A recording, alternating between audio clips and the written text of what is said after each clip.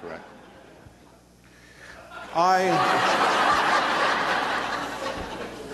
As politicians always say never. We don't know.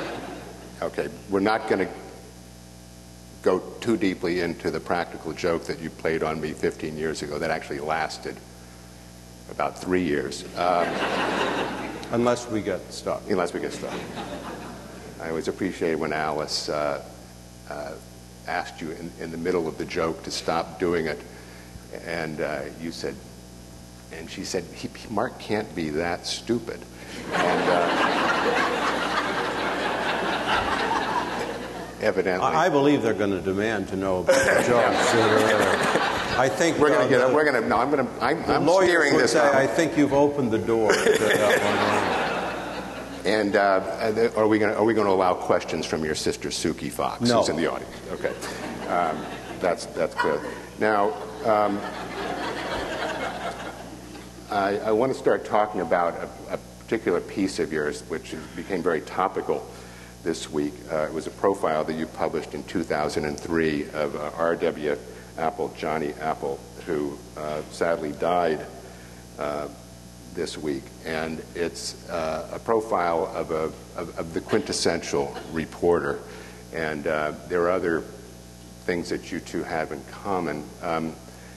You really were contemporaries, and yet you were able to write about him from both the inside and the outside of who he was. What made that piece happen? I actually think that David Remnick, the editor of the New Yorker, sent an email around saying that they're sort of short on profiles. I haven't written many profiles. I think I did one of Edna Buchanan of the Miami Herald once, the crime reporter, and I did one of Penn and Teller. That pretty much put me off profiles because I really enjoyed being with Penn and Teller, but I hadn't realized that if I did a profile of two people, I'd have to go back, talk to two sets of childhood friends and two sets of things. So it's a lot of work. And I had thought about writing about Johnny for years. Johnny and I were sort of contemporaries. He had been kicked out of Princeton once. In those days, you had two shots, and that's what happened to Cheney at Yale. The second time, you weren't allowed to come back. And so he dropped down a year. He actually was a year older than I am. And so he was the editor, or the chairman, we called it in those days, because editor didn't sound pretentious enough. He was the chairman of the Daily Princetonian, and I was the chairman of the Yale Daily News. And at Princeton Weekend, I guess just about 50 years ago, he walked into my office and introduced himself. And then later spent so much time at the Princetonian that he was kicked out of Princeton for good. And I always told him by his standards, I didn't really throw myself into the job because I graduated.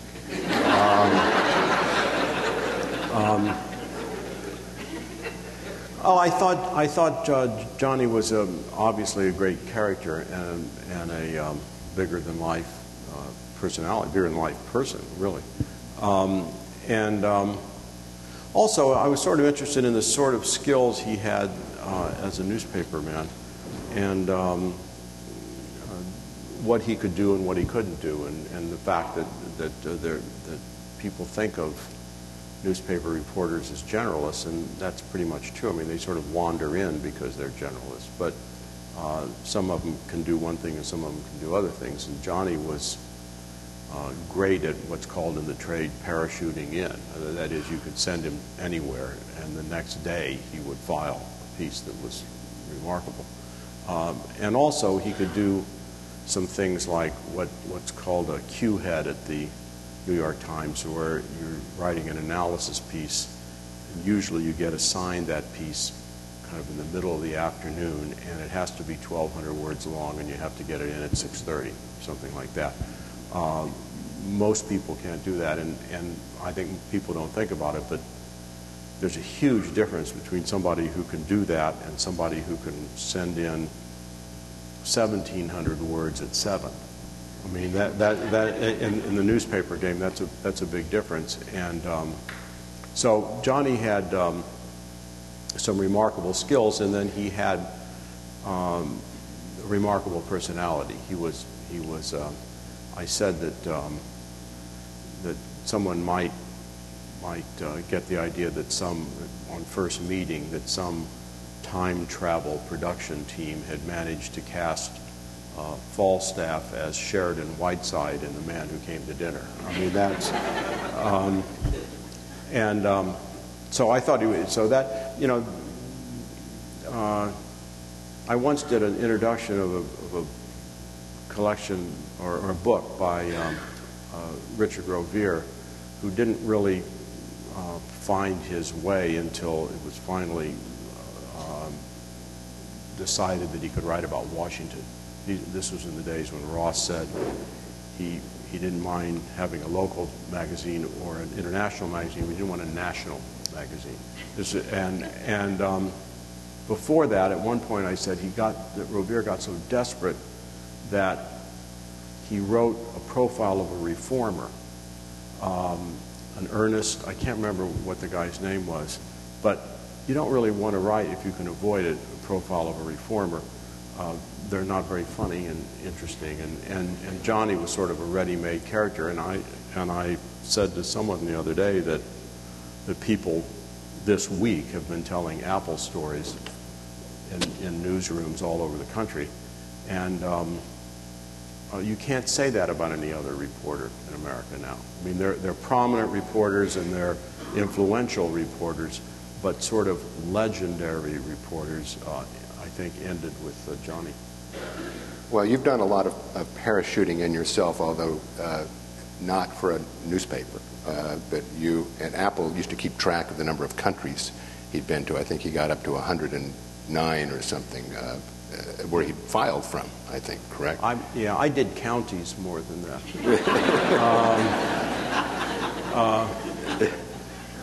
Yeah, and also I went in by rental car, and often on a Sunday night, and woke up and drove to wherever I was going, and woke up Monday morning and couldn't remember which rental car, and had to wait for the traveling salesman to leave before I could leave, so I could find my car. Well, you found, was finding, there was a point in your profile where you talked about Apple and the Akron Beacon and being 13 years old and looking at something in the paper and realizing how incomplete, and that was the moment that he knew that that was what he was going to do. And I think it's probably safe to say in your case that you never had that sort of experience at the age of 13. No, and I still haven't had that experience. Go ahead. I say in the piece that I think most people who are contemporaries of Apple and me, including myself, sort of backed into journalism or whatever you call it. We sort of avoided that word at the time. We thought it was kind of candy-ass word, journalist. But it was still not a completely respectable thing. It was sort of lingering feeling, except for the New York Times and Joseph Alsop and a few people. But for people, say, at Princeton or Yale, the idea of becoming a reporter, I think, was considered not exactly quaint, but a little not done. And so, yeah, I sort of wandered into it, and I think most people, I say in the piece, most people our age who became journalists were people who decided they couldn't face law school, or